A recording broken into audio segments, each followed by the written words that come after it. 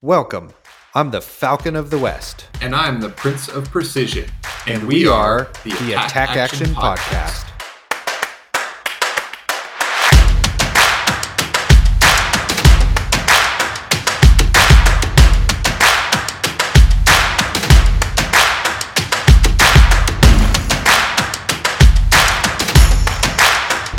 Awesome. Great new intro. You really nailed it, Isaac.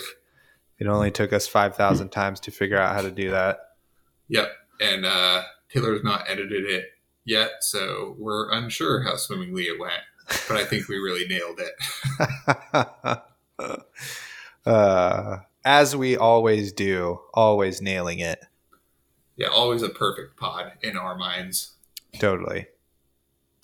So right at the top of the show, we are doing another remote podcast. And we are trying to kind of iron that out live as we do episodes. So if the sound is a little wonkadoo, we're doing our best here.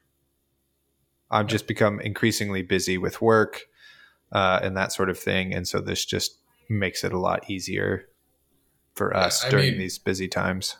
We both have construction crews building us private studios at our houses, but until those are up, less than ideal. Yeah.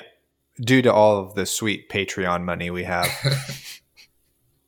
Okay. Thanks to all our Patreon supporters. Totally. We really appreciate every cent. On today's episode, me and Isaac are going to talk about our most recent Road to Nationals experience and talk about the meta and kind of what we're expecting out of the calling. But before we get there, Isaac has some shout outs. Oh, I just wanted to shout out FabDB. As I've been using that website a bit more recently than I was, this past summer or spring. And we had Kirk on the show talking about FabDB, and it's like, it's looking pretty slick. It's like, looks good. And I know if you're kind of, one of the only games in town or whatever, you maybe don't feel the need to innovate or upgrade quite as strongly. But, props to Kirk for, continually adding features and working to make it better, because it definitely shows. It's, I was just impressed. Last time I was using all the tools in the toolbox. Ching, ching, chink, cling, cling. Those are tool clinking noises in a toolbox sound effect. Pretty spot on. Yeah, I mean, the DB has been great for Road to Nats. I just put my deck on there, use the export feature, and print it out. It's ready to go. So that's really, really useful. Yeah, I particularly like the sideboards selection menu at the moment, where you have all your cards laid out visually and then click them into your sideboard. Because when I deck build, I like I'm very visual about it. I like spatially have my cards out on the table, separated by like attacks, non-attacks, pitch values, whether they block or not, and other sort of functions. So it's out in a very like specific kind of grid on my kitchen table, and so having it laid out like that in FabDB, it helps me deck build a little better than just looking at a list. When I don't want to lay all my cards out, just having that visually when I just open my computer is actually like really helpful for me. Not sure how for everyone, but that's how my brain works. So that's a cool, fun feature. Nice. Hell yeah. All right. Well, All thanks. Right. Thanks for that shout out. No, I don't have any shout outs. All right. Sweet. And we don't have any, there's no real news.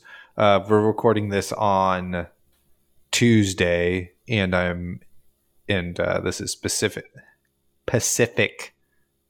Daylight Time. So I'm sure later this evening we'll get a new group of spoilers for today. We should be getting, I think kind of a lot of cards. But like 11 hours or something. Yeah, we will. If anything is particularly exciting, we might podcast later. But anyway, so if you're like, why isn't there any news for these spoilers? That's why, because it's right before that. And we're just going to wait to do it later. Anyway. Well, it's just impossible to play because, like, we got some sweet news. We make a pod and we release it. And then, like, the next day, something bigger drop. You know, it's just like, what do you do? There's it's just a very exciting time. Yeah, it really is spoiler season and that sort of thing.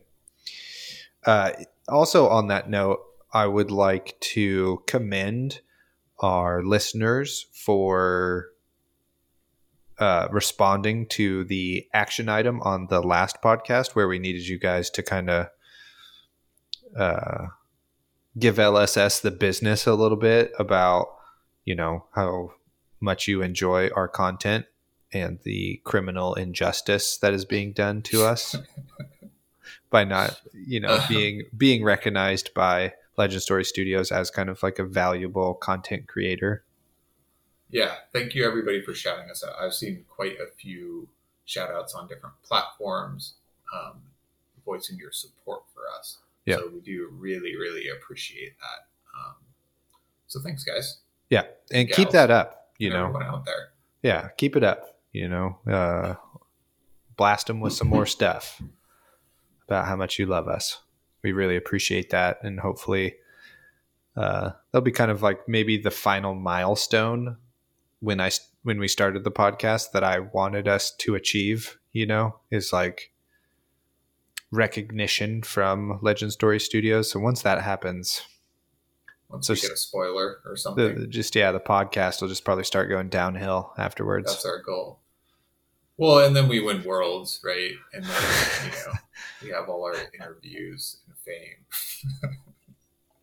Yeah, our spots on the local TV station. Yeah, it'd be awesome. Okay, so let's just get right into it, huh? Our final, your third Road to Nationals and my second and final Road to Nationals for the season. So we were in Vacaville, California at Forgotten Path Games or Gaming. Can't remember. It's Forgotten Path. And me, you, and Johnny Blue Razor went down there to wreak havoc on those Bay Area adjacent Central Valley folk. We did. Oh, is this where I chime in? Yeah, chime in. You're the co-host. Yeah, it's pretty fun weekend for us. It's pretty sweet because like the three of us drive down together and then drive back together, and like, you know, the day after we get breakfast, you and I got breakfast and you know, just walked around town and talked about Flesh and Blood for, you know, every waking moment of, you know, 2.5 days or whatever it was. So that's pretty fun. It's like 2 days of sitting straight for us, just because of the commute time. So that makes it a little kind of fatiguing and a little less fun. But I mean, I had a blast. These things are a very cool mission and kind of a little, you know, escape from, you know, just like chores and stress and all the, I mean, real life's great, but it's like cool to go on a fantasy competition mission. Yeah, totally. I've been working my butt off here. And so it was nice to kind of get away and not check my email for like kind of 2 days straight. So that was really great. And yeah, that's the friendship aspect of Road to Nationals has been the highlight for me, even more than winning, you know. Of course, like it's easier to be in a good mood when you do a bunch of winning. You know, maybe that has something to do with it. But honestly, it really is you and Mitch that make those trips the best, you know. Thanks. And you too. Hey, thanks, man. And yeah, a little side note, like you're working from home and a lot of, or I don't know, like a large number of people work from home these days. And it's like, for me, when I worked from home, it's kind of hard to turn my brain off out of work mode, because you could like 24/7, you could be working and you could be thinking about it. There's no like physical separation of like clock out and drive home, and now like you can't work. So right. At least I've struggled with that in the past. So doing stuff like taking a little road trip, where you are like separated from your work, I think is like really important if you're one of those people that just kind of like always manages projects in your brain, even when you should be having leisure time or something. Right. So I think that's very, kind of a silver lining to, a little Road to Nationals getaway. Hell yeah. So let's get into it here a little bit. So we kind of just went all out for this one. We drove down the morning of, which kind of made the day into like a 13-hour day for me. With the driving, and then we were there maybe like 40 minutes before it started, and then it was just no breaks all the way into top 8 and blasting through those games and stuff. So I was very, very, very tired. It was also like 100 degrees and very smoky in Vacaville. So totally. In between rounds, your like mask off, walk around outside time was maybe not as like refreshing as, for me, it's still better to mask off and walk around, but it was definitely, yeah, that could have been a little bit. And it wasn't that cool in the store, either. So at this Road to Nats, there were 38 people. I think there were more signed up, but I think 38 wound up competing. And right off the bat, I just want to throw this up there at the top. There are two things. One, there were a lot of people from our earlier Road to Nationals that we had gone to in the month in Sacramento. And so that was really cool to see a lot of familiar faces and kind of start to really form some friendships with other players in the community. And I really, really liked that. Second thing, I'm putting you on blast a little bit, Forgotten Path. You kind of really messed this tournament up a little bit. Not only did they pack us in there like sardines while having extra space, to have this event or whatever, we were like shoulder to shoulder on certain tables, like no space for your life pad or dice to be anywhere. And especially during, times of COVID and stuff, it was not that fun due to that. Second thing that they really dropped the ball on, they didn't drop anybody who didn't show up or check in. So round 1, there were 2 people, and this consisted through the rest of the tournament, which was so weird. But there were 2 people whose opponents were clearly not there. You know what I mean?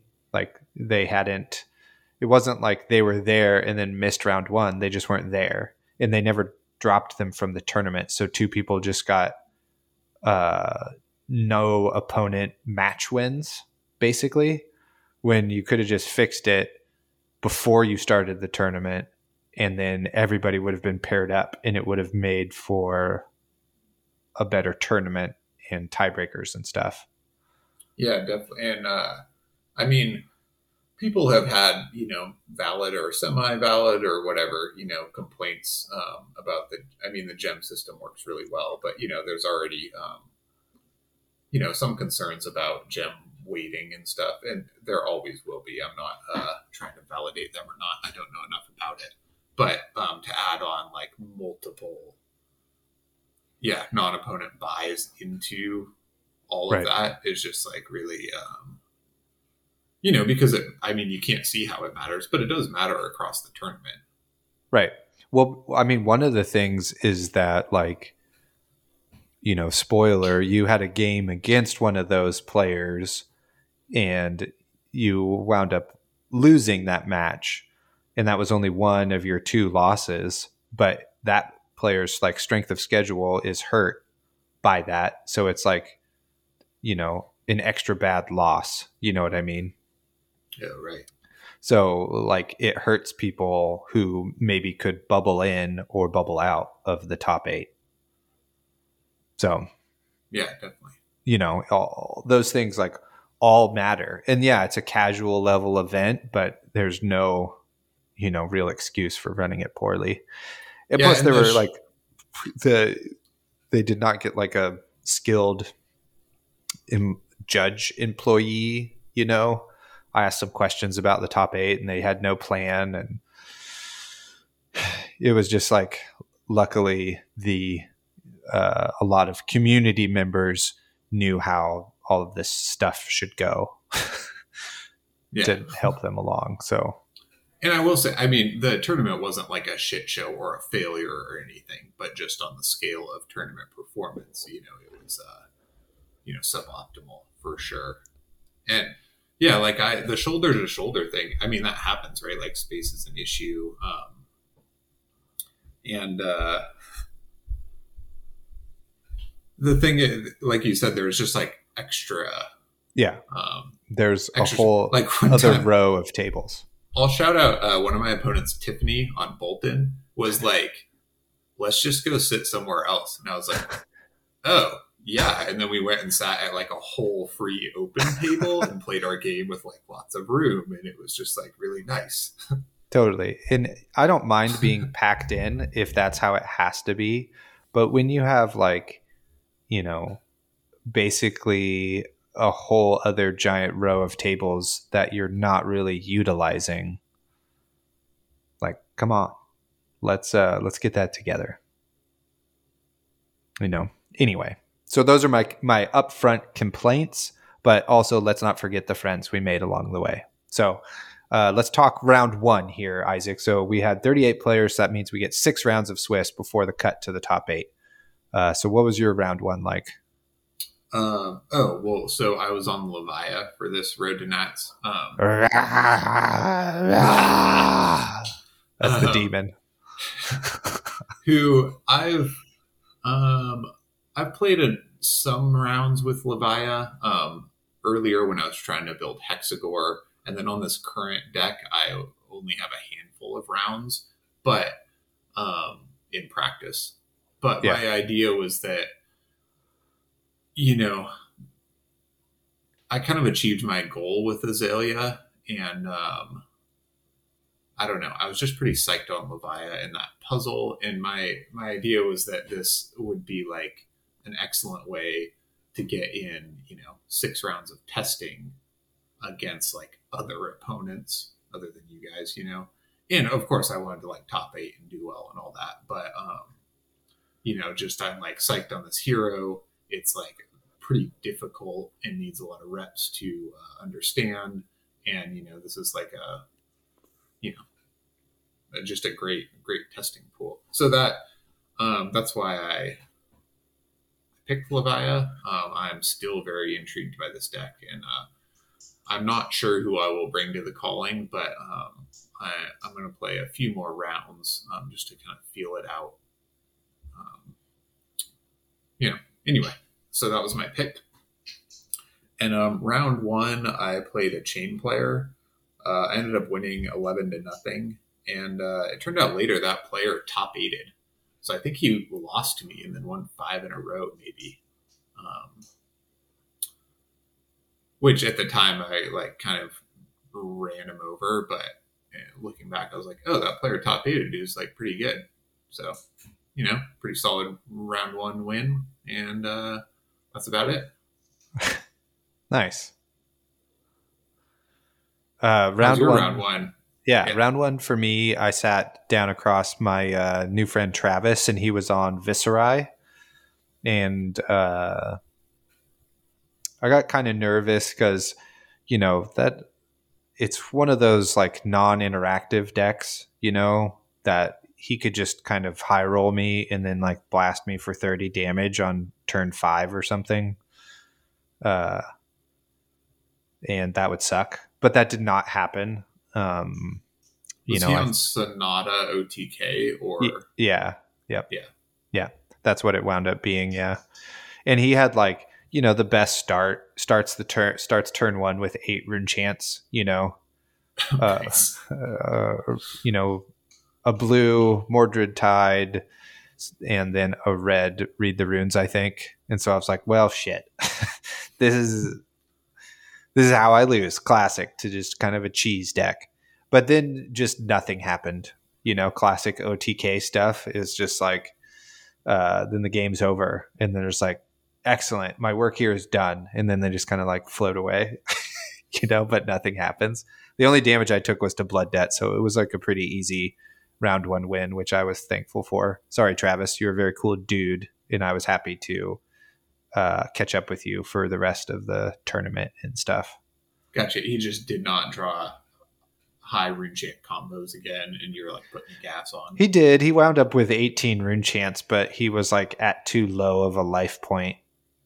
Well, 18 in like 5 or 6 turns is not a lot either if you don't attack. Yeah. So it just was kind of a nice easy breeze. And then, we were talking after round 1 and we were like, oh, sick. We all won. Like Mitch beat Chain. You beat a Chain.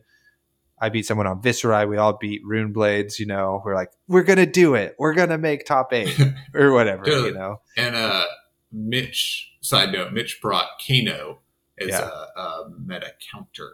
Yeah. And no testing games, really. Less than 5. Just going for it. Yeah. He's played Kano in the past and then it blitzed some, but was bringing it as a meta counter and, loves Kano. But, didn't iron out all the kinks necessarily. But classic him style, it was awesome anyway. Yeah, made his deck in the car when we used to pull up. Oh, yeah, I forgot about that. It's like, so what do you guys think about this? We're like, oh, yeah. So pretty good. And then on to round 2, we also were outside being like, oh, shit, we all won. We might play each other. And lo and behold, my round 2 opponent was Isaac. So I know. I always kind of wishfully think that we're not going to play each other, but we like almost always do. It's like every other one. Or in both Road to Nats, I've played either you or Mitch round 2. Right. And I just played Thomas round 1 out of 3 players. So dumb. And in previous tournaments, we've paired up round 1 out of 60 players. I don't know. Yeah, totally. In skirmish season. Yeah. Yeah. Lame. Hopefully at the calling, this does not happen. Yeah, no kidding. God dang it. Nobody wants a round 1 loss to their friend out of 800 people. Yeah, totally. So we played each other and I think it was maybe my favorite game of the whole tournament, I think. In terms of like the intensity of the match, Yeah. I think it was a little less intense for me because I kind of thought you would probably win. You're like deck's more optimized. You have a lot more reps on it. You're just like more comfortable in that situation. Not that I like couldn't win, but just looking at it, odds are like I'm going to play my best. I played against Taylor a bunch, and like odds are you'll beat me. So all that was kind of laid out in my mind. Right. Yeah. For me, it was like, this is definitely a deck that I know can just beat me without me like making them, it's like I can play a tight, perfect game and still lose to this deck, So for me, it was very intense. Looking back at our scorecard here, it's like extremely even. Every time I tick down your score or mine, we're within 1 or 2 life points until the end of the game, So like, even despite like round 1 or turn 1, you rolled Scab Skins, rolled a 1, Arsenal passed, which is not the end of the world. Like, you don't get to let me sculpt my hand, but you also don't fuel your engine and stuff. So Right. And I really had wanted to actually block with some cards because I had a blue and 3 E-strikes in hand. So I really wanted to like block with some of those, or some, just like Totally. not have those cards. Uh, um, I think the difference in that game was that I did not ramp as fast as I needed to. mm-hmm, And, chains kind of like always ramping, right? Because you're always making shackles. So there's always mm-hmm. some sort of baseline ramp. And for the first, well, I went first and rolled a 1. And then for my second and third turn, I guess, I just drew hands where all I could do was like swing at you for 6. Yeah. So I blocked some, which helps, and then swung for 6, which is like a decent turn. Just I felt like against chain, you're kind of on the clock. So, swing for 6, block, swing for 6, block. Did not hit on my shadow, fetch turn. And, all this is fine. It's just like you're ramping up your shackles. And I have like not really ramped as my deck needs to. And that's how it felt for my end. Because then, towards the end, you're just like a little more ramped than I am for that end game turn. Yeah. I mean, you kept up good pressure. Like I can see the amount of damage I took compared to you and stuff, so it's like very even exchanges, and you like hit me with CNC and, a bunch of other stuff that I had to like block out or like block some to not just get so far behind. But yeah, like you mentioned, there was just one pivotal turn where I just really took the reins. It's like turn 4 or something, or shackle 5. I think it went to 6 shackles or something. But you like had 2 6s in hand, play Shadow of Baphomet, draw, right? And I wind up rolling the dice rather than like just picking the card. This was the fates telling me or whatever. Yeah. And I roll the dice and it winds up being your 1 non-6er. So you don't get to go fetch, you don't fulfill your blood debt, and I just like take minimal damage. Like I still block it, and right.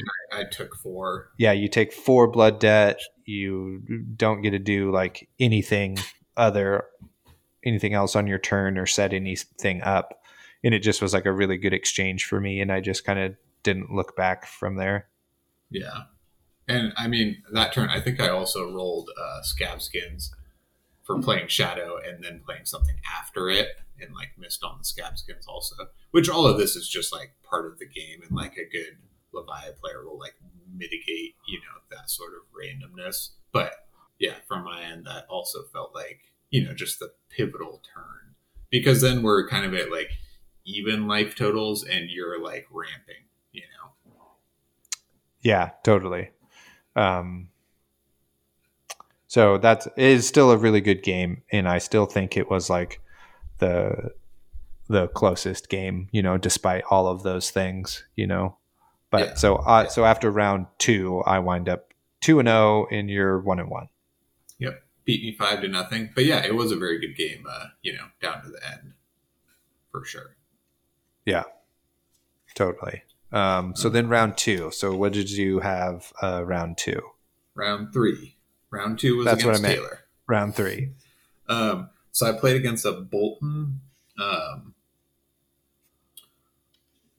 and ended up winning that one 9-0. But Bolton's pretty tough because all of my things pump, right? And or pump their cards, right? If I block.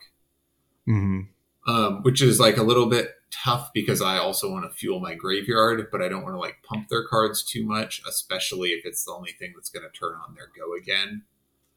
And Bolton can just like, it's just one of these new like, aggro combo decks that can just kind of blow you out with what looks like no setup, So that game gets rolling, and then they have a V Celestial something turn, just like a big turn. So I went down 30-15.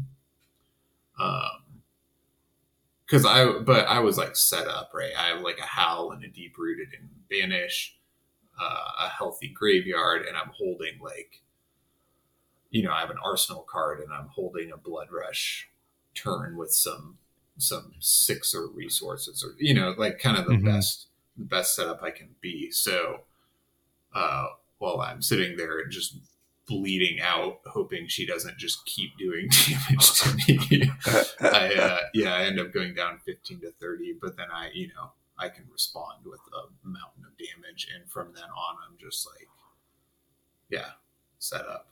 And there's definitely scenarios where like Bolton could just run me over the whole game, because that deck can do that. But I just set up and had that pivot turn, and then being down 15 is like not very much when I can force blocks. And then once you get Bolton down to low enough life, that deck's kind of too card hungry.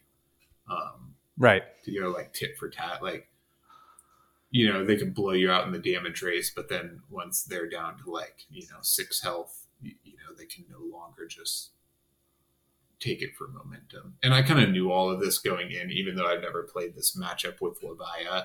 It's just kind of the Bolton strategy. Like, that deck kind of does one thing, right? Or sorry, this is Raiden Bolton, not right? Sabers. Yep. And that deck has one very, very good strategy, but you kind of know what's happening, and just hope they don't like high roll you too much, because 24 damage out of nowhere is pretty nuts. But anyway, so that was that much match. 1-9-0. Hell yeah. Decisive. All right. You're round 3. That's sick. You only took 6 more damage after that. Yeah, well, I think after that turn, then I come in for, I don't know, maybe 24 or something. So then it like strips cards and gets them below me. And then after that, you're just like, Screamer and a Growl. Or, whatever. And they can't not block at that point, right? So then it's like you're stripping cards from Bolton, which is really bad for them.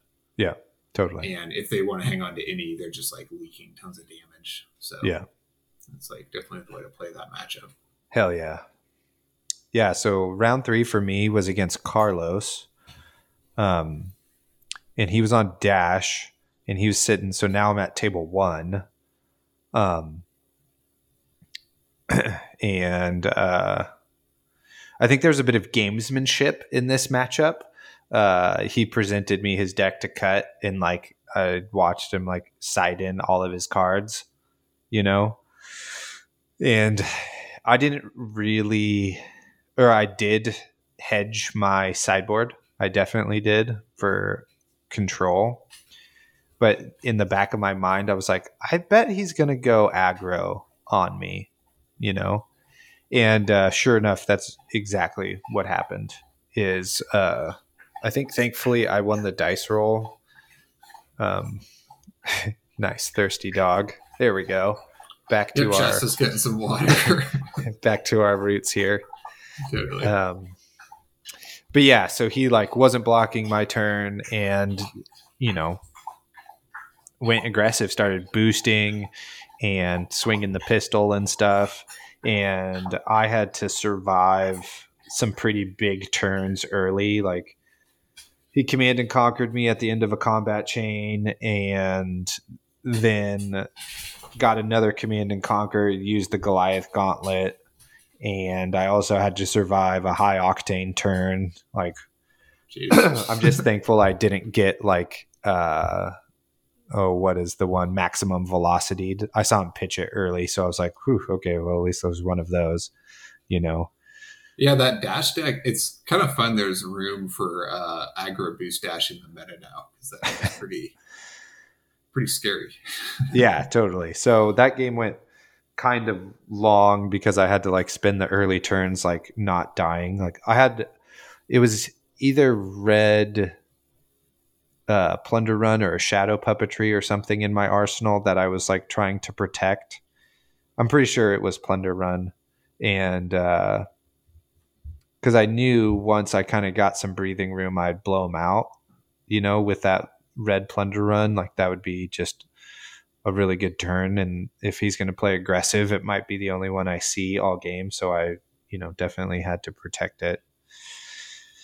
And then, I just, he wound up just running out of kind of gas early after those three, 2 Command and Conquers and a high octane.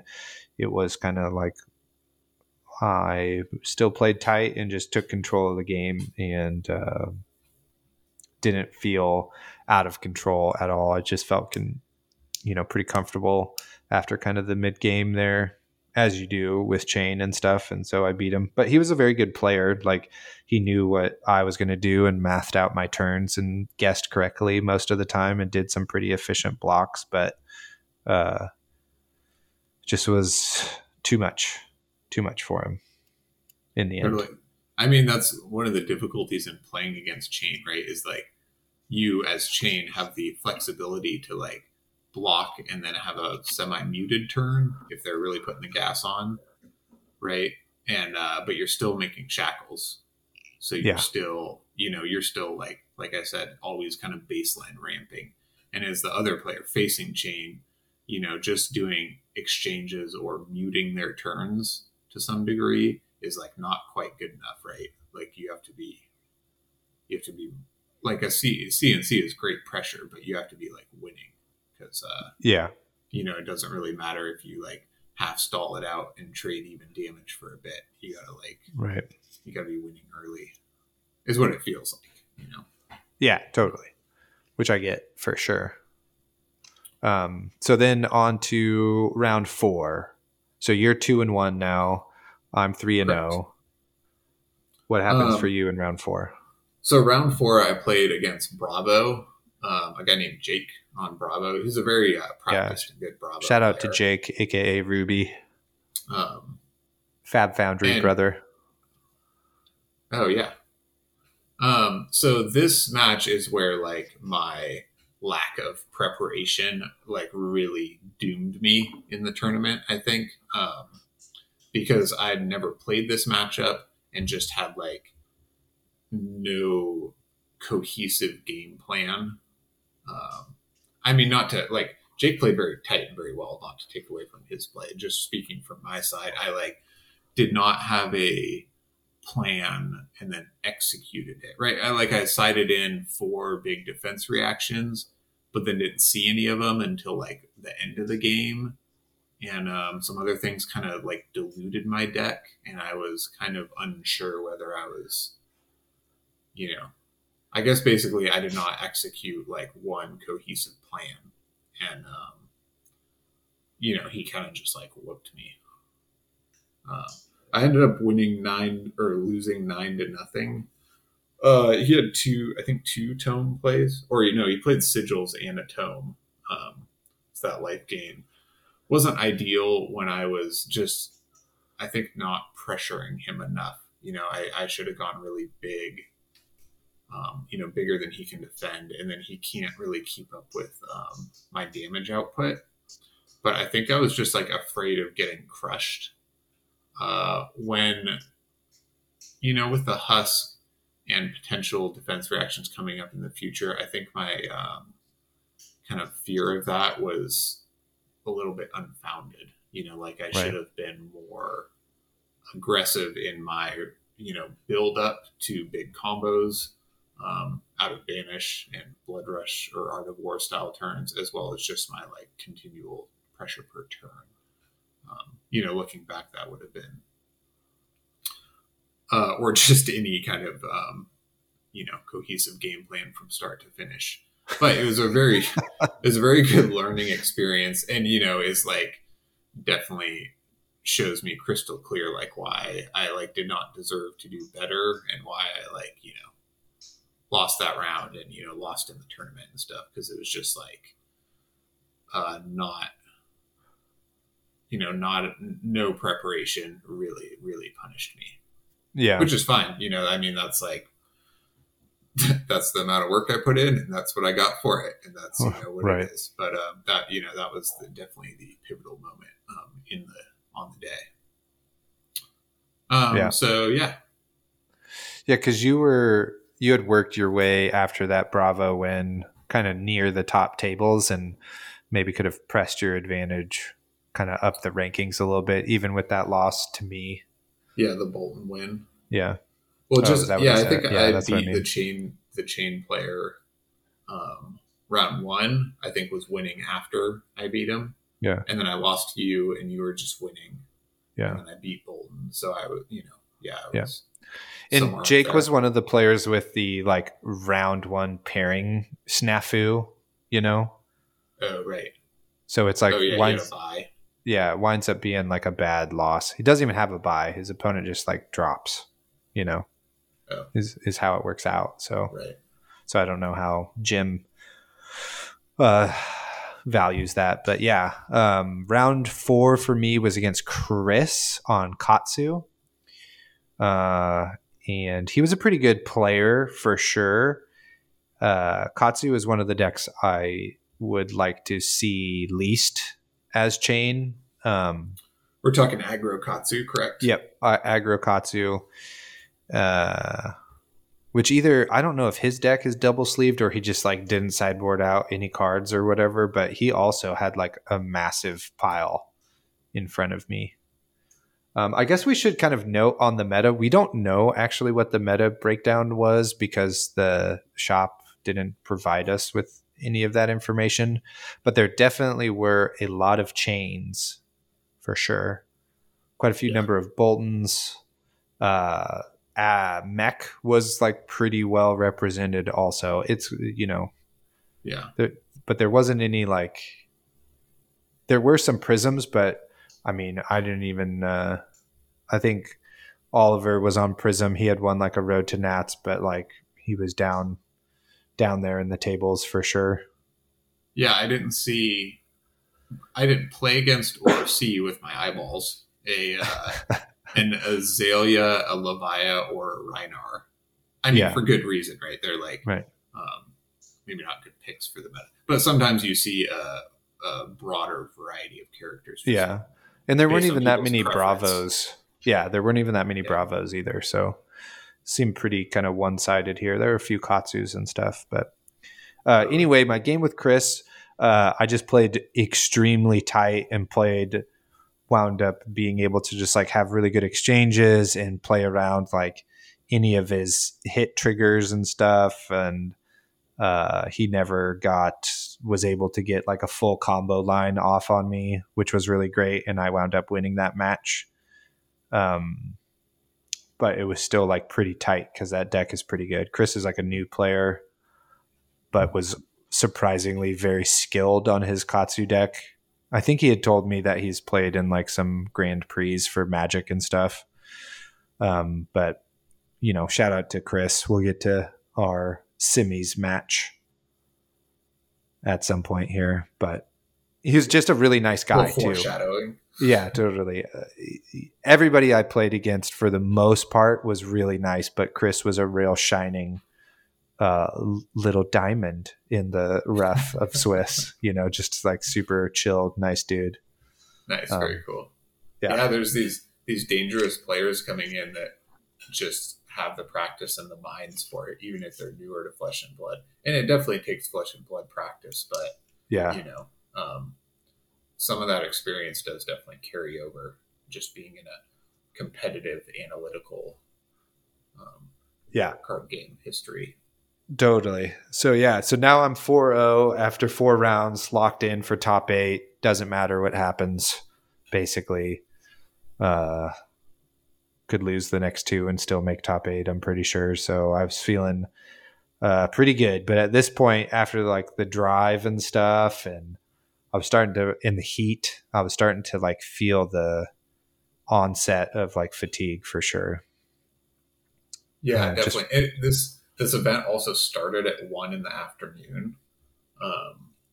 So by this time it's like, I don't know, 5 or whatever. Right. 5:30. It's like later in the day. And just the game store had AC, but just all the people and, it's like masks and not that cold in there. And then just the smoky hot outside. Yeah. and like no breaks. By round 6, I was like, my opponent and I were kind of collaborating on keeping track of life totals, because Totally. Yeah. because of the kind of worn out factor. So what happens to you in round 5 here, Isaac? I went up against a Katsu player, which was a little unfortunate because I found out I played down, which is probably just my fault based on my record at this point. But, I played a player with a slightly weaker record than me. So I don't think this win was weighted very much. I ended up beating him 9-0, he was like my least skilled opponent on the day. All of my opponents all day were like very good, actually. Especially in round 2.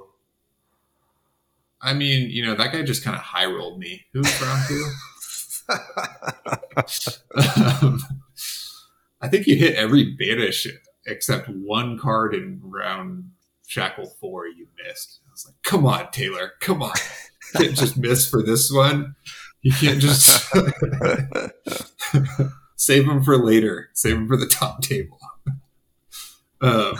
Anyway, so this was, yes, you are a very good opponent. Don't worry. Thank you. Yeah, you're welcome. This Katsu player was, he was like fine. He was proficient, but newer to the game than my other opponents, like noticeably. But the issue in Aggro Katsu is like not my favorite matchup for Levaya, just in theory. I haven't really done much testing, but the problem with Aggro Katsu is it's like pretty easy to like continually pump out a lot of damage and hit triggers. Yeah. And, I have to block enough and kind of set up to then like pivot and beat him, which I did. Like I said, it was 9-0 at the end, but it didn't feel like that for most of the game. It was like pretty even, and I was just kind of waiting for like a good hand or a good turn to like really pivot and put the pressure on. And there was just like a few turns where it was just kind of even exchanges, but me throwing vanilla 6 at him and blocking doesn't really pressure him like Katsu pressures you. So right. I was like really sweating this match just because I feel like I'm on the clock. Like, okay, we're kind of set up. We're kind of doing it. I just like need my moment. And then it got, I guess it got a little lower than I would have preferred before that moment. Because Levaya is a pretty classic brute in kind of that strategic sense, in that you need to, or just this is what I've found so far. I have a lot to learn still, but it feels like you need to like, you're a little bit card hungry and a little slower, right? Mm-hmm. So you need to like kind of build or set up. You're probably losing at this point, and then choose a moment to pivot and then seize momentum and then be winning with enough pressure to like keep the momentum, because it's just a little bit card hungry, right? It's a little more card hungry of a deck. Also with Levaya, you also need to pay your blood debt to avoid dying. So, if it gets down to like 4 life to 4 life, you've probably lost, because you can't just block out and like swing a weapon. You need to make sure that happens before then. So, right.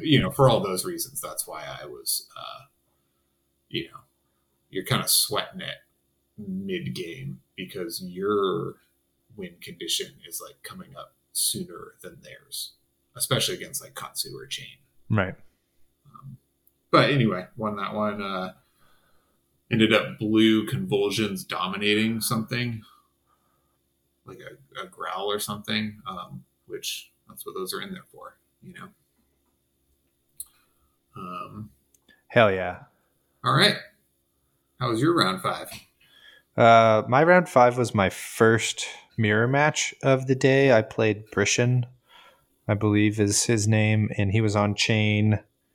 But I would like to note this, like these Matt Rogers flock decks just do not do good into the mirror match. The way I've set my deck up is to really capitalize, on the mirror match things and stuff. So I just kind of like mid-ranged him early.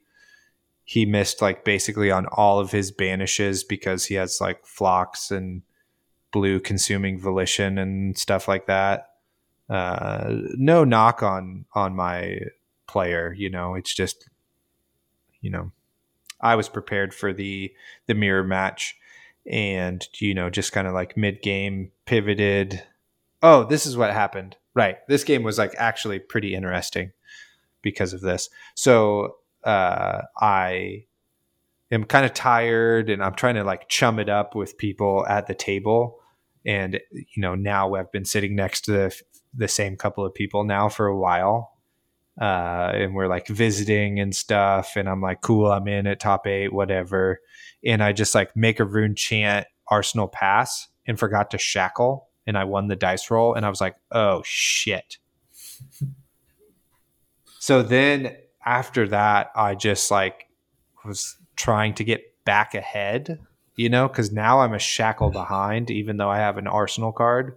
So then I just like played as aggressive as possible to try to get as many cards or deal as much damage as I could to give myself some space and hopefully force him into the same thing to make the game a little bit more even, which worked. So I just like, presented a bunch of damage my turn. I guess it's turn 2, right? First turn's turn 0.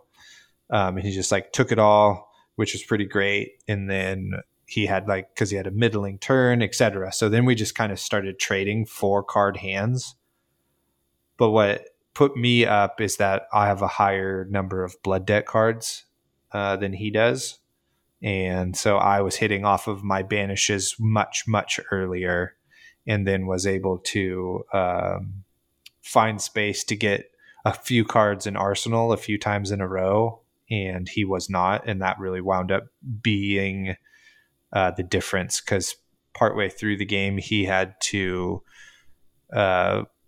break his only thing that maybe I was going to be playing around, which was his Ebonfold for the Spell Void, And so then it was like hammering away with Arcane and using not Vexing Malice, Invert Existence to like push through hit effects and give cards go again and that sort of thing, and wound up winning, thankfully. But yeah, put myself in a bit of a spot there because of that. Definitely. Well, at least you were already in by the time you made this mistake. Otherwise, you might have been really sweating. Yeah. So anyway, made it into out of round 5-0, and we're on to round 6, final round of Swiss.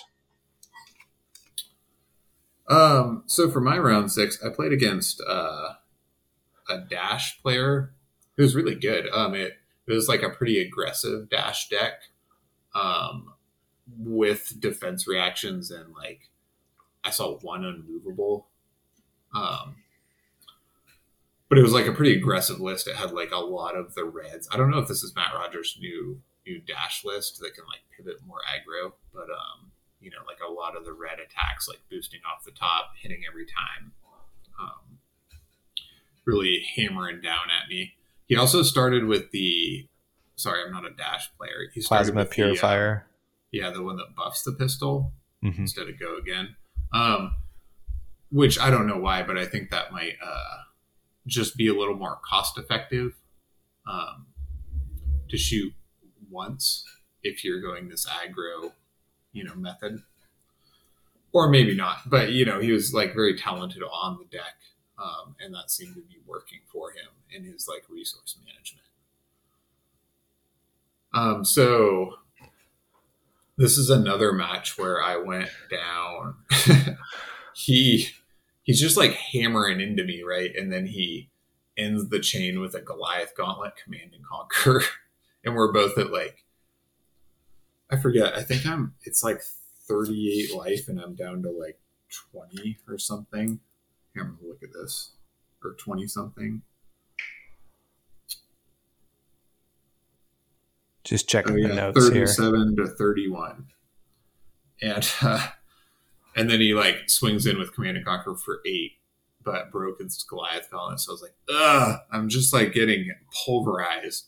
So I broke my husk and my used my leathers to block that out and just maintain some sort of, life. Actually, I think it went down to 35 to 27 at that point. And anyway, the game keeps going on, and he has 32 life and I have 19. And I realize this is kind of a theme with Leviah, it seems, because I had a similar situation in the Bolton matchup where I'm like going down, but getting more set up, or, more in position to then, take control of the match, which is like not a given thing because your draws after your pivot turn are totally random, right? But you just bank on those future draws working out. So I'm down by 13, and then I pivot, and I smashed his stuff, which feels really, really cool. Oh, right. Yeah, you play Arg Smash. With an Arg Smash. Yeah, awesome. And how'd you say it in the car? I lost it because you were so funny. You were just like, yeah, and then I just fucking smashed all of his shit and just went like, ah. It's like such an on-theme card. Yeah, but so funny. So yeah, I did that and then swung like some pretty good damage, or a bunch of damage, and then after that I forget what I maybe Screamer or maybe Screamer and a Growl, and then summoned Blasphemet, which is a huge pivot turn. This is the first time all tournament I summoned Blasphemet. There were some other times where maybe I could have, but just having the blue was actually more valuable at the time. So I did not end up arsenaling it or doing it. Just because Blasphemet's a little bit hard to use because you kind of still need the go again, right? You just summoning it, you have to have an extra action point or a Screamer into it or a big Blood Rush turn into it. Just having a 6 attack and then summoning it doesn't really do much, right? So it is pretty situational. But you could, ideally you can arsenal it and then roll Scab Skins or whatever and then do it off of that. So this is just a pivotal turn because I swing at him for 6, and then on his turn it costs him 3 cards, I think, to get rid of Blasphemet, and then I'm going back at him with a 5-card hand. Right. And I only ended up winning that one 4-0, but it's 10-2 in the later game, then 7-1, then 6-1. I just kind of took some damage to just taking a pistol hit. Yeah. Yeah, or 2, because I'm well, I'm just going to kill you this next turn. Yeah. So that I kind of went into depth in this one, but that was a really good game because he was very good, very good at handling my pressure. But it's just that seems to be the theme, at least with my Leviah play, is just you kind of get on your heels and go down, or play the mid-range game and return. But block, swing a 6 or whatever. But then you take quite a lot, and then you pivot and hopefully carry it out and win. There was a game, I think in my Bravo loss, I was you know what, all day, or maybe it was my 4th game, but I was all day I've been rocking Ebonfold, and I haven't really used it offensively, and I've never needed it to play, pay my blood debt. I'm just going to rock Skullcap because the extra block seems way better for the pivot. And then that game, I drew a hand that could pay it, and I took 8 damage or something. And from then on, went back to Ebonfold just to hedge my bets, and then needed it in later games, including the Dash game, to because I drew a hand that could not pay my debt. So had to use it again. So I think that was also a very good learning experience. That even if you go many games without needing it, I think between the offensive weapon and the bailing you out aspect, has a lot more value than Arcanine, except maybe against Ninja.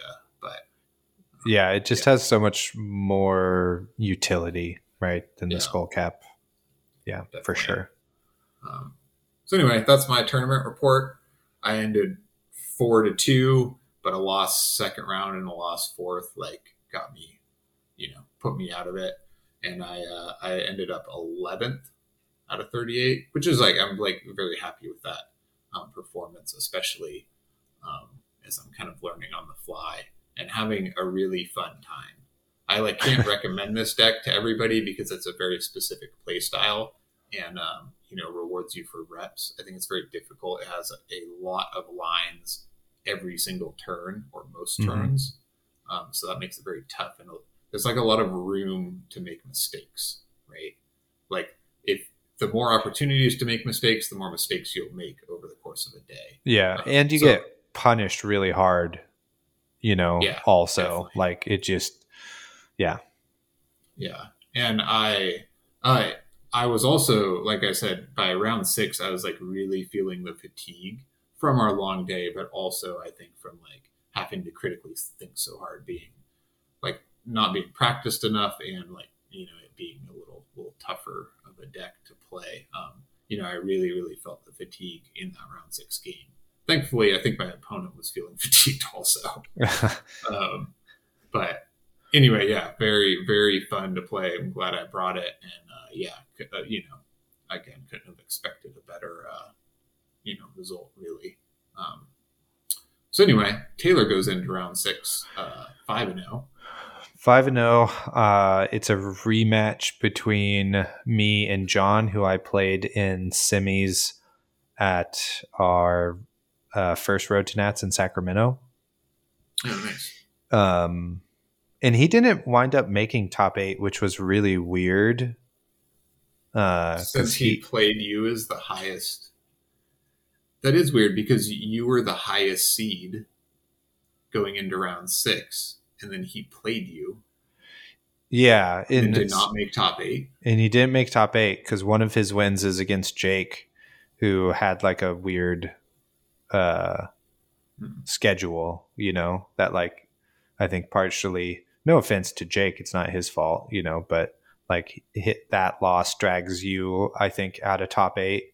And just for breakers for John, then being, because I win this match and go 6-0, and for John then being 5-2, he also bubbles out, right, kind of partially because of that.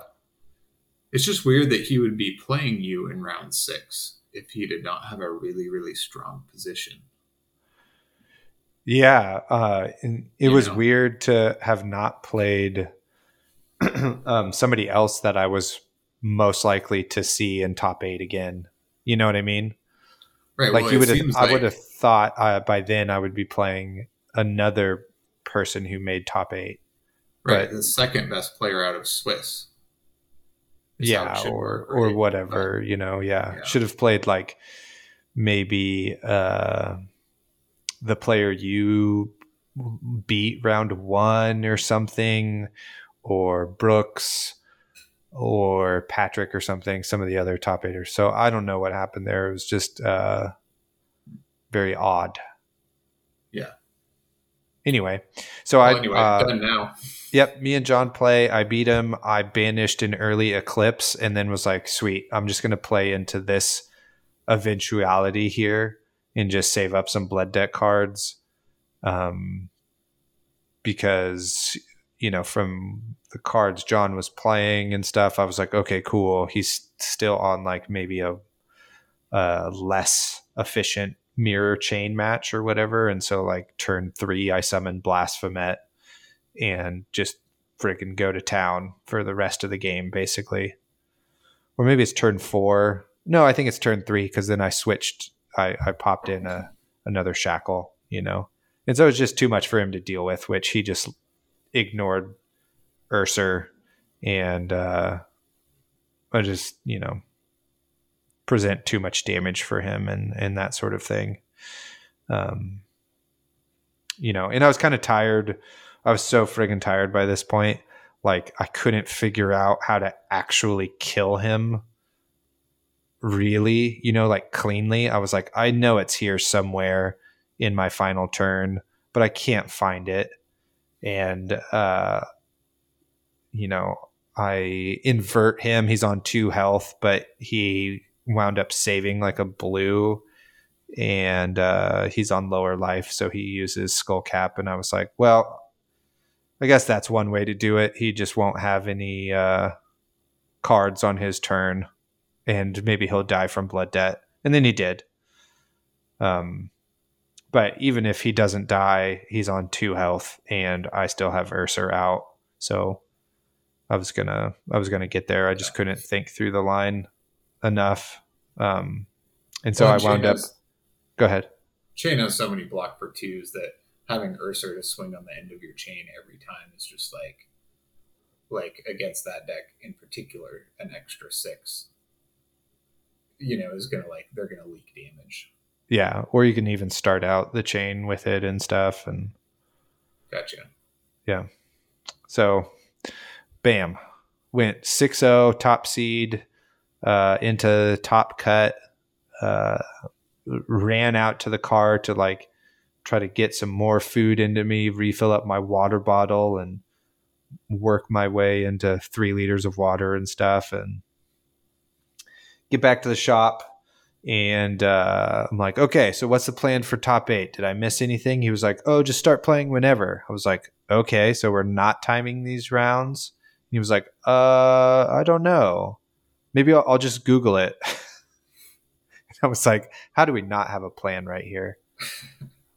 And so then top 8 was just kind of like, thankfully the players knew what they were doing, so we all kind of coordinated, and we're like, okay, we'll just start now, I guess, and so then for quarters, I played Tim, right? I think. Let me check my notes. Yeah, I played Tim, and he was on chain as well. Shout out to Sideboard Gaming. They're just like a new crew making videos and stuff. And Tim was super nice. And, I handily beat him. Thankfully, because that was maybe my second easiest win. No shade on you, Tim. But I just had not a problem. And he was on flock chain and just banishing flocks and other non-blood debt cards for most of the game. And yeah, well, let's talk about that for a minute, because it comes back to just like your first tournament, right? It's like you have a tailored plan for the mirror match, right? And it just, from what I observed, maybe this isn't true some of the time, but it just seemed like these chain flock decks just seem to be kind of not adjusting or not sideboarding at least that much, and kind of just going with it just seems like in a lot of matches it's kind of like the same plan, right? I'm just going to aggro and hope for good banishes, and just hope to get you before you get me. And I know some of the better players definitely can change tempo and block a little more early if it if it benefits them, and then win late game and stuff. But it just seems like from what I've seen, a number of players just don't have a concrete plan to execute,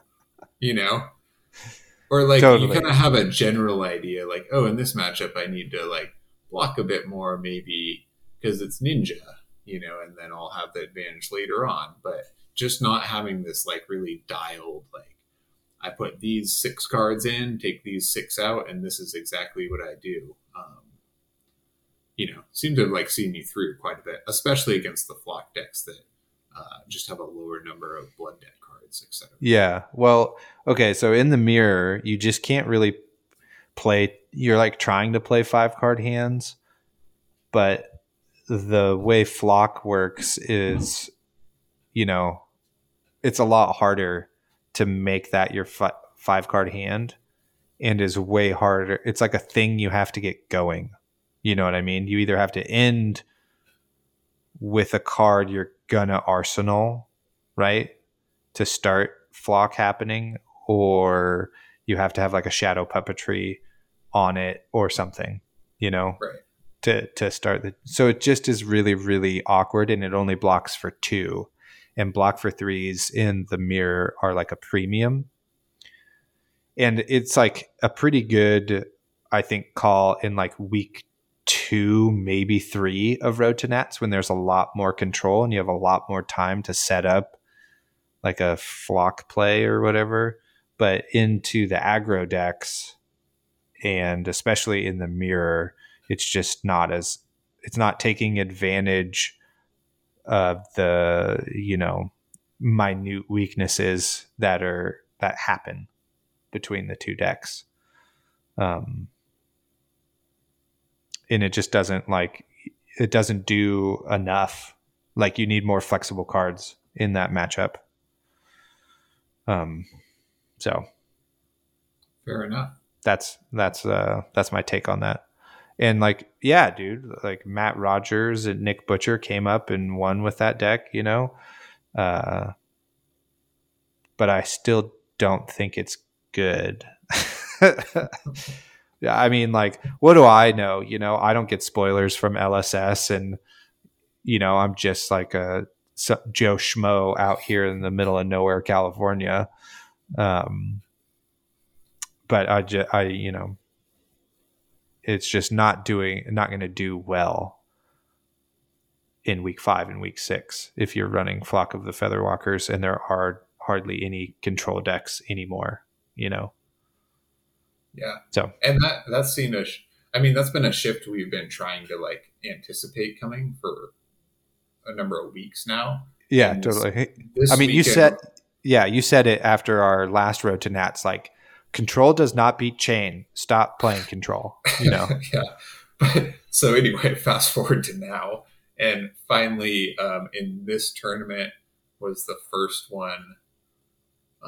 It's been happening. Like in Portland, I played against and saw like more, and the deck that won is like more aggressive Bravo list and stuff. So it's been happening on the individual level throughout Road to Nats. But just to me, this is the first tournament that I saw the whole tournament had adapted to a more aggressive strategy, right? Like I didn't see a control Katsu all game. Or all day, and the dashes could pivot aggressive at least, and so it just felt like we'd finally kind of got there, and like players had adapted to beat chain in that way, which was like cool to see. Like one step forward in the meta had like fully come around. Yeah, and I would say too, overall, the kind of skill level, or at least the, I don't know, being in the aggro meta finally was definitely more challenging than earlier on in Road to Nats, and I think there's a host of things why I felt that,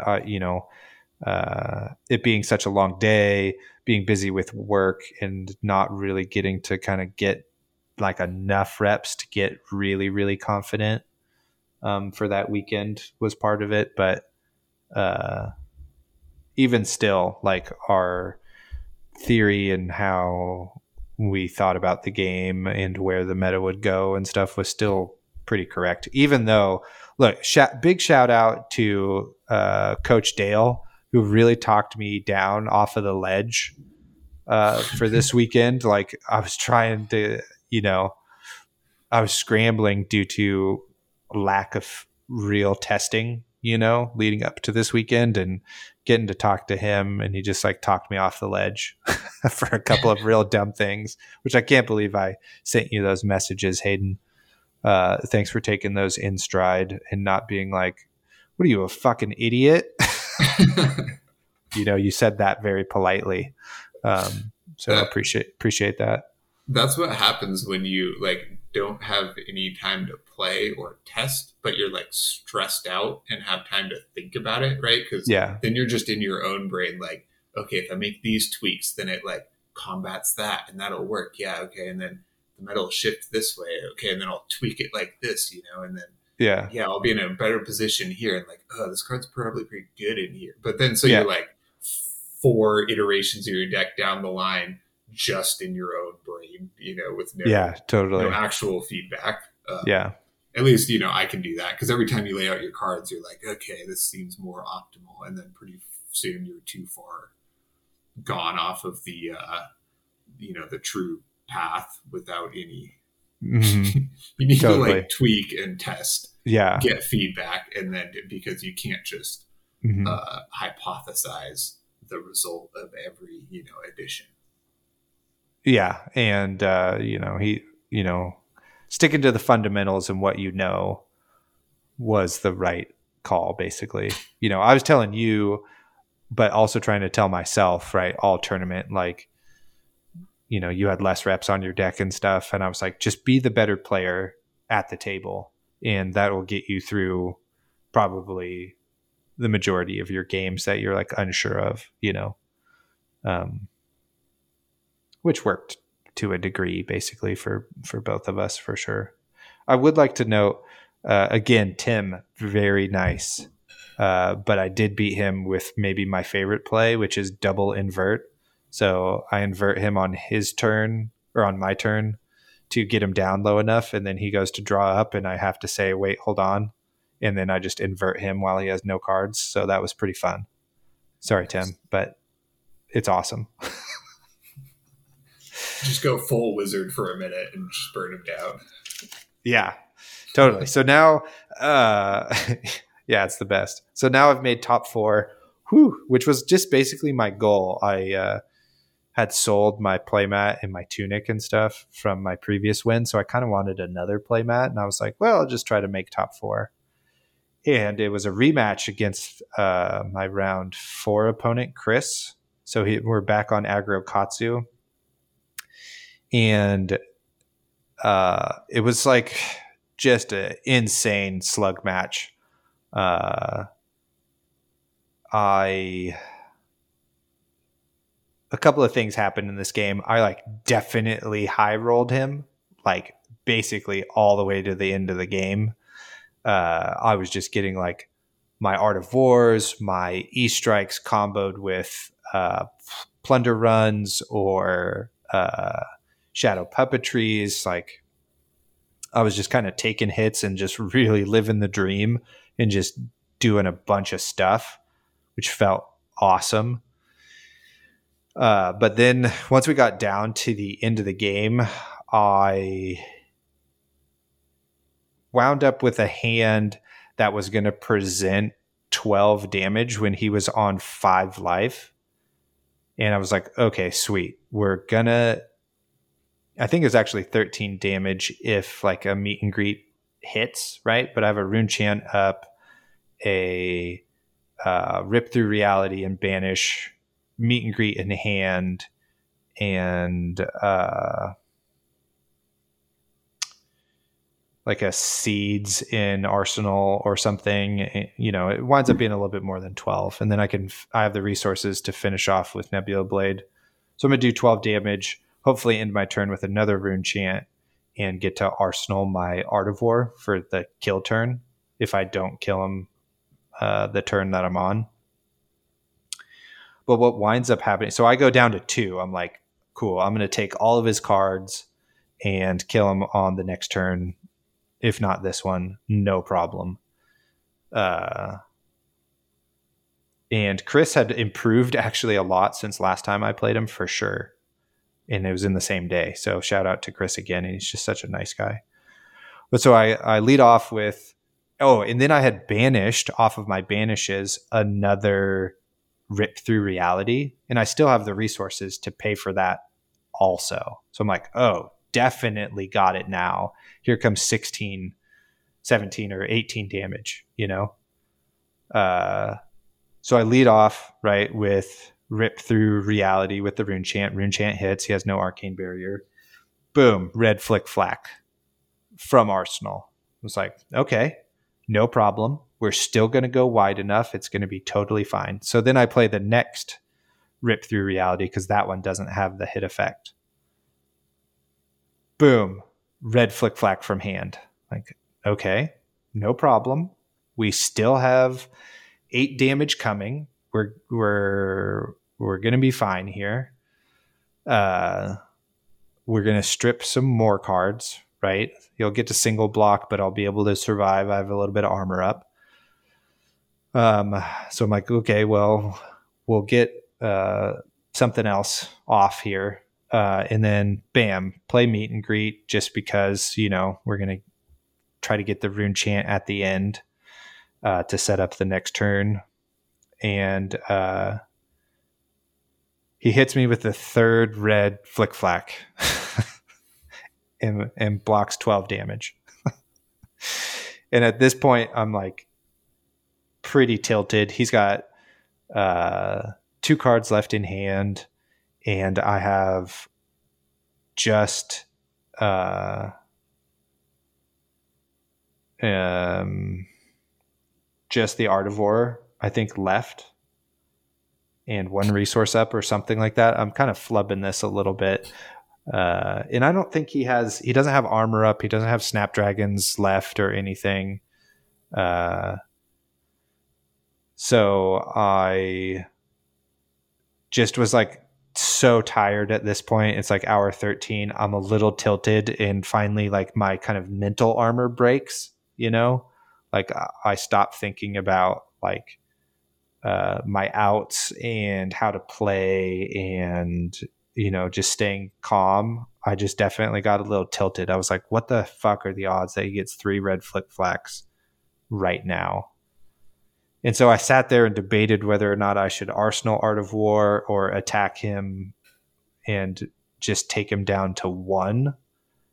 And then even if I do, you know, it just wasn't going to kill him. And then I only have a 4 card hand to like deal with Kodachis and my 5 banished cards, you know? So I don't know. I would still maybe have to like give up all 4 cards because I'm at 2 health.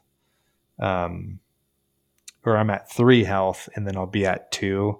And it just got a little spicy. So unsure what to do. But I just was like, okay, if I get to play Art of War as like an attack reaction for a hit effect or something, maybe we'll get through the next turn and hopefully kill him then.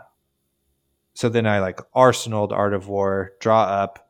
I have 3 attacks and Eclipse in hand, and he leads off with, you know, Pitches of Blue, 0 cost blue, Kodachi for 1. And I'm sitting there going, okay, so it's probably Kodachi, you know, some 0 cost for 4 or something like that. I will be totally fine, etc. You know, I just didn't sit there and think about it, didn't play through it. I'm still kind of tilted that I can't believe I didn't kill him. What are my outs, etc. I have 1 piece of armor. I'm like, I'll save the attacks for later on the chain. So I forget what happened. I like started to talk it through and then just was like, you know what, whatever. And just pushed my piece of armor in front and just said block for 1. And then he razored it and I lost on the spot, which is so upsetting because I just needed to block with the red attack in hand for 3 twice. And then I would still have 2 cards. I'd have 6 resources and 5 shackles coming up, and maybe could have pulled it out in the next 2 turns. Right, like if it's not a razor and Kodachi attack, you could block with 3 cards and save a blue and save a blue to have a chance on your turn. Yeah. And then that also kind of blocks the potential razor. Yeah, exactly. Because then I can Art of War from Arsenal to give them +1/+1 and not take 1 damage, Yeah. Or take 1 damage, go to 1 or whatever, So it was just like I just made a mistake and lost on the spot, which was just such a bummer. But I'm really happy for Chris because he went on to win the whole tournament. So that's great. It just was like looking at, he played one of the chains that I had beat earlier in the top 8 or in Swiss. And so it was like, I don't know if I still would have won. I tried to like banish the top 5 cards and look at them. And I just was like, nah, I can't do this. I'm too tired. Who cares? I can't think through the line. What would happen? I lost. Who cares? But at the same time, I am bummed because I could have, won that game. Definitely could have won the finals match and then be undefeated for the season and have 2 Road to Nats wins, which sounds really good. But on the flip side, having lost only 1 game in 2 whole tournaments and being undefeated against Chain in the mirror is still, I feel really good about that. And it's, I think, good to lose as well because now I've learned a lot more and I will be a lot sharper for the calling.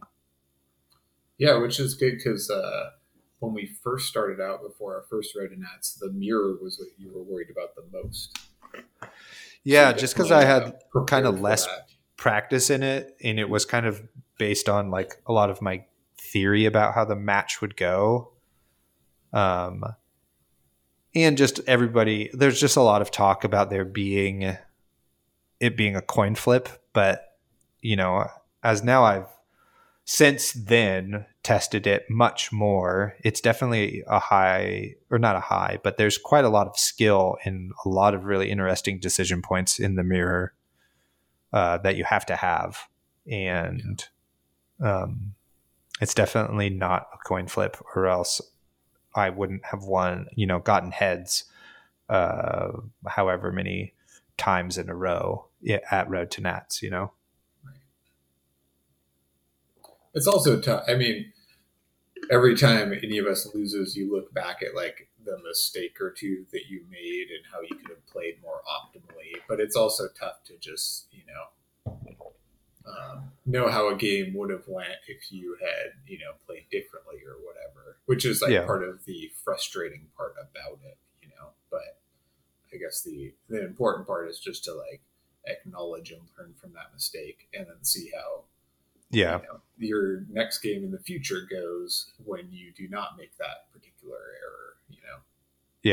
Yeah, and I wasn't sure, having played Chris already, either he sided differently or just didn't side out any cards and just played with like all of his cards, and that's why I hadn't seen a lot of things in his second game that his deck was doing. Like he, maybe he put in Hurricane Technique, and maybe he did put in the Razors because there were no Ancestrals or Razors in our first game. And I still should have had it on my mind for sure.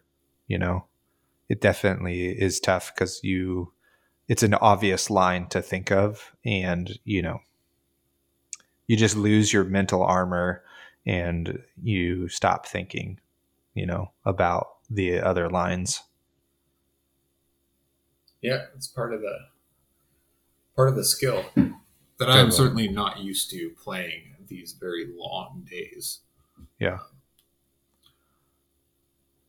Well, great job though. Oh yeah, thanks for the season. Totally. I'm psyched. I'm 15-1, which is freaking awesome. So, not as good as Brendan Patrick, but still pretty good.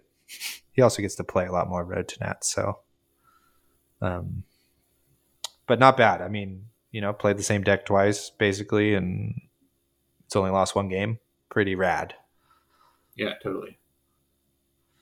So yeah, that was our road to Nats. I had, again, the best time was like making some new friends. Like everybody I played in Swiss was really great, and getting to like hang out with Brooks and Patrick a little bit more, and some of the other guys in the Bay Area who we had played against previously is just great.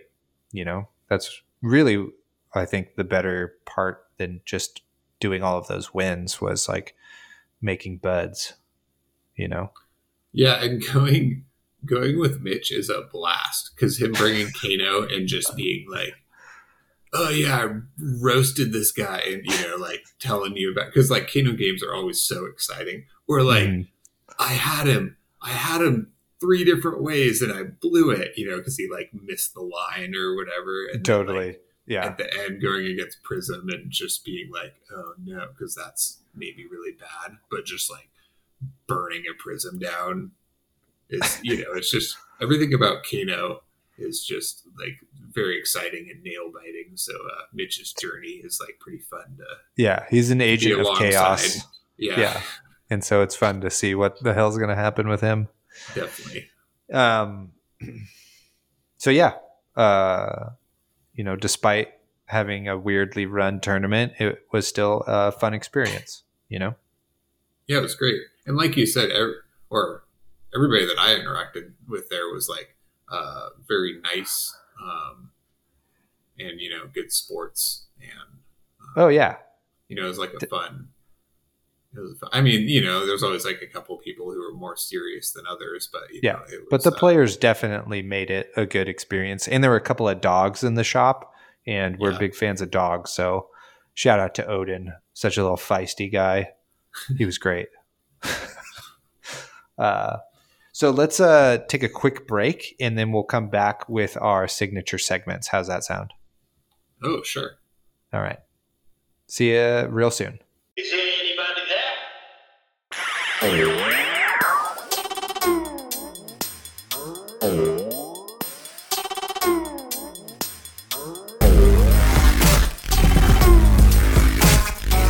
We're back.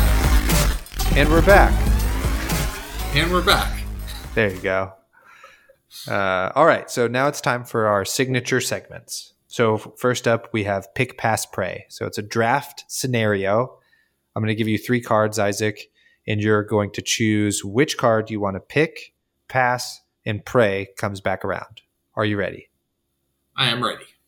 Excellent. So our first card is Zealous Belting.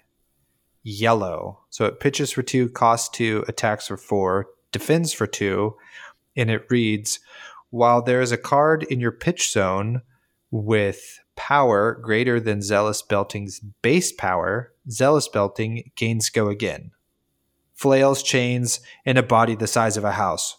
What could a cultist wish for more? Or something. So that's our first card. Our second card is Halo of Illumination, a light equipment headpiece. It defends for 0, but it has an instant ability that costs 1. Destroy Halo of Illumination. Put a card from your hand into your hero's soul. If it's a light card, draw a card. And it also has Spell Void 2. Okay. Our third card is Surging Militia Blue. So it pitches for 3, costs 2, attacks for 3, defends for 2, and it's a generic attack action. And it reads, Surging Militia has +1 power for each non-equipment card defending it. The villagers of the Golden Fields are just as noble and brave as the Solonians who live within the city. And it's got Tin Pot Timmy on it, which is pretty great. All right, Isaac, which one are you picking, passing, and praying comes back around? Okay, so I'm going to pick Halo of Illumination. 100%. Cool.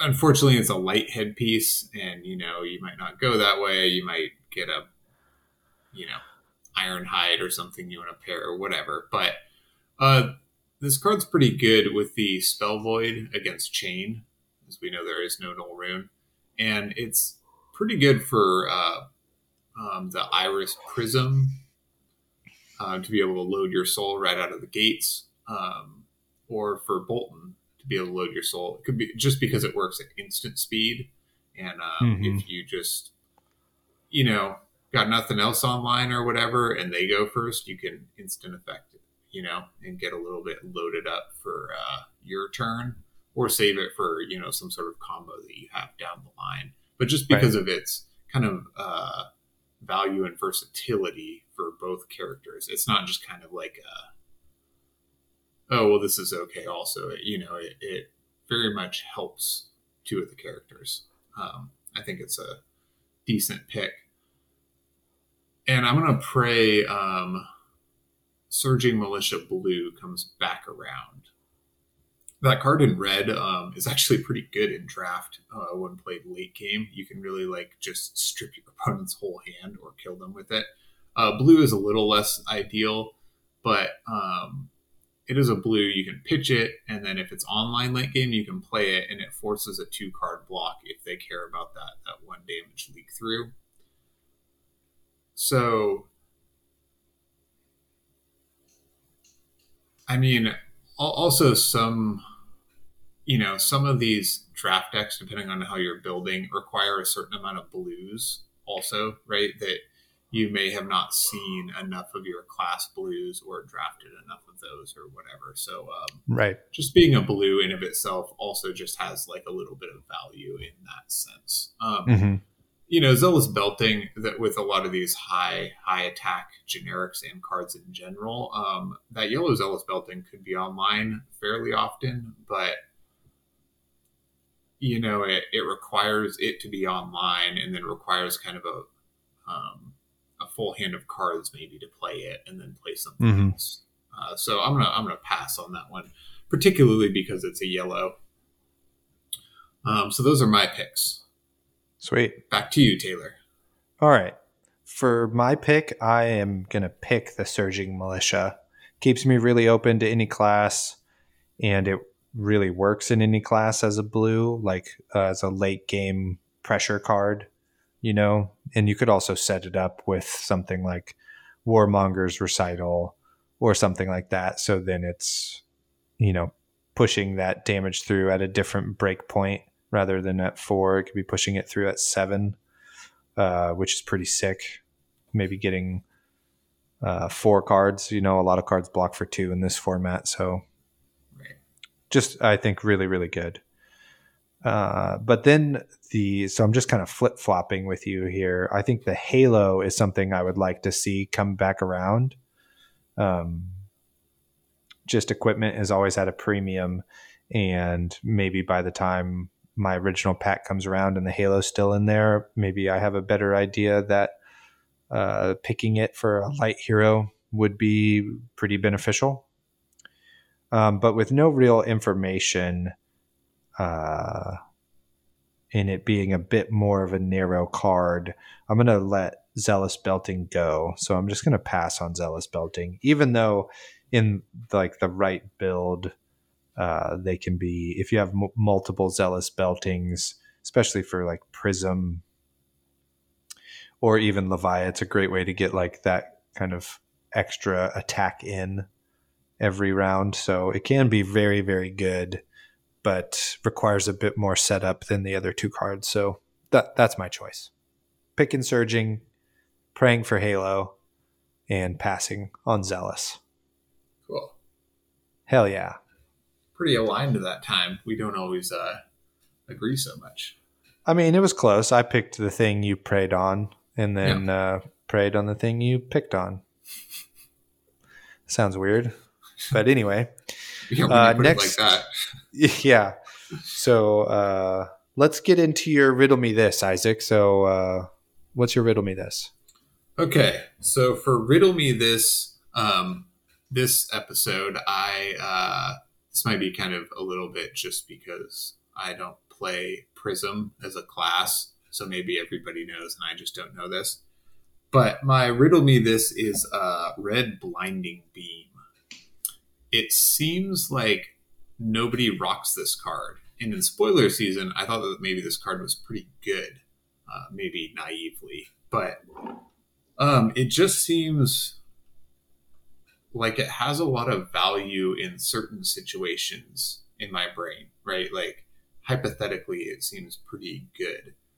It, blocks for 3, kind of, but does a similar thing as blocks for 3. Mm-hmm. It gets around dominate, right? Because Right. it's an instant.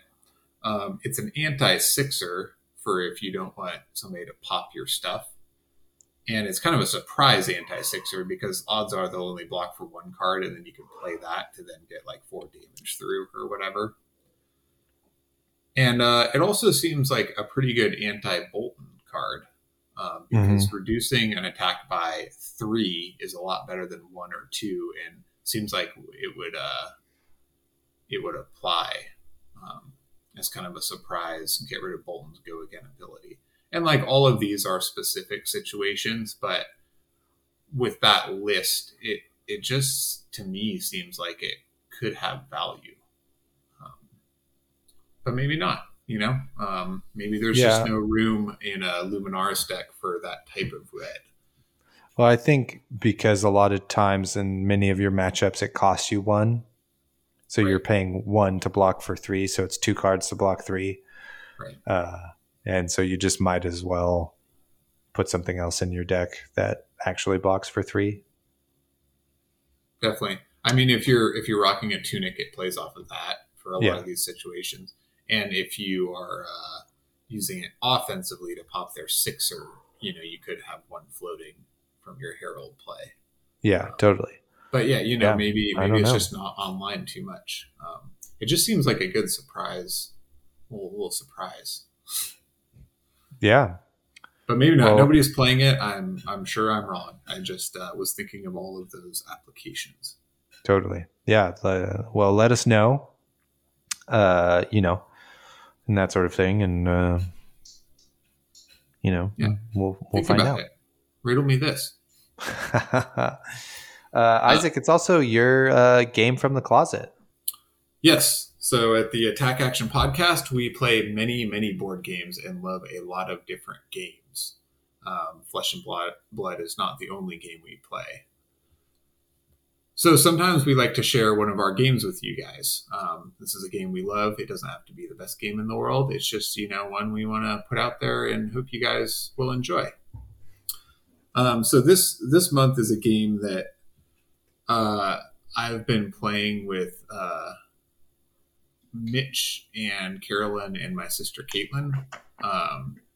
And I was trying to wait till we played it quite a bit more to recommend it, but it might be quite a while because I think we'll be playing it for a very long time.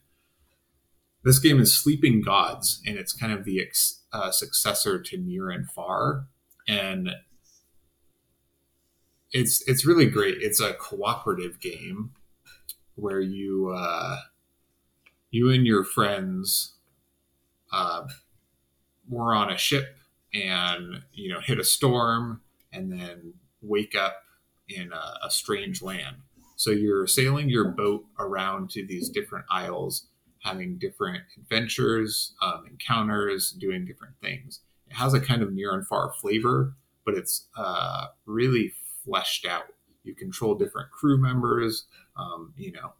There's combat, non-combat encounters, and unlike Near and Far, it's truly cooperative, which kind of feels like what that game should have been, I think. So if if any of that kind of is anything you would be looking for in a board game, especially with so much flesh and blood in my life, like a cooperative adventure game that's really good, has a lot of appeal because it's kind of in stark contrast to a bitter competitive game, since we live in the modern age, you can just watch a YouTube video about gameplay of a game also if you want to check it out. I'm sure there's plenty of resources out there. And this game is like, again, we played quite a lot of games, and this game is like top notch, polished. If it's in your wheelhouse, highly recommended. Hell yeah. That's all I got. Yeah. I've not played with Taylor yet.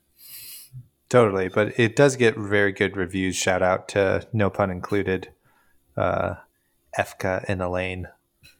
They have a really great review about sleeping gods and that sort of thing. So you should go check that out. Nice. And that's it. That's our show. All right. Take us out? Yeah, exactly. Outro, man. We're on Gmail on or at Gmail. The Attack Action Podcast at gmail.com. We're on Twitter now, Battlebro Taylor and Battlebro Isaac. We have a Patreon. Please support us for the cost of a beer or a cup of coffee per month. You get access to our really, really fun and wonderful Discord discussions and games and occasional tournaments and, the like. It's a good place to be. Fab Foundry is our partner. If you use our affiliate link in our show notes, it's just like one more click, 2 more seconds of your time, and it will help support us. We're on Instagram, and we're in Discord. You can find us. Taylor's Mr. Beefhammer, and I am Captain Bison Sledge. No, just I should change it to that. Well, you now need to change it to that. Yeah, totally. That's pretty awesome. Sorry. I love that. I am Ejak on Discord. We can be found in the other Discord channels too. I think we should probably switch our Discord handle to the Falcon of the West and the Prince of Precision. Oh yeah, now that we're promoting that. But anyway, at a later time, our names might be different. Falling off the rails here. What else we got? I think that's it. Nice. Facebook at the Attack Action Podcast. I think you said that. Facebook. I did make a deck tech for my Azalea top 8 deck list. It's like 40 minutes long, but you can also just click on the FabDB link if all you care about is the cards. And that can be found on YouTube. But you won't get the excellent insight that you have in that video, such as, and traps are just awful. Sometimes I like 1 or 2 though, but yeah. In this game, looking at a deck list is really hard, but if you know what it's going to be drone on for 40 minutes. Totally. It's a very good video and it's well thought out and, it's worth your time if you are interested in some sweet Azalea tech for sure. Thanks. We also love listener mail questions, chatting about meta or anything. So hit us up on any of those things. Yep. We're just excited to hear from you. Yeah. So our next episode won't be until after Vegas, in which we will give everybody the full rundown of everything I think we can.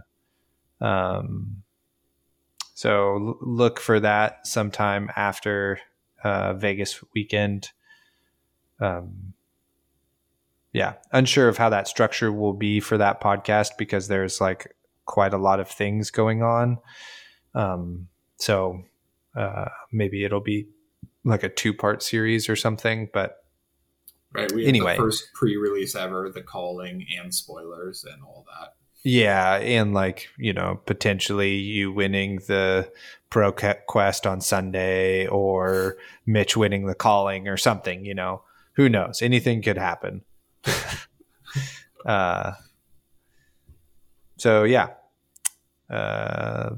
our show. Thank you all for being here. We appreciate you all. And we'll catch you after the calling. Goodbye. Goodbye.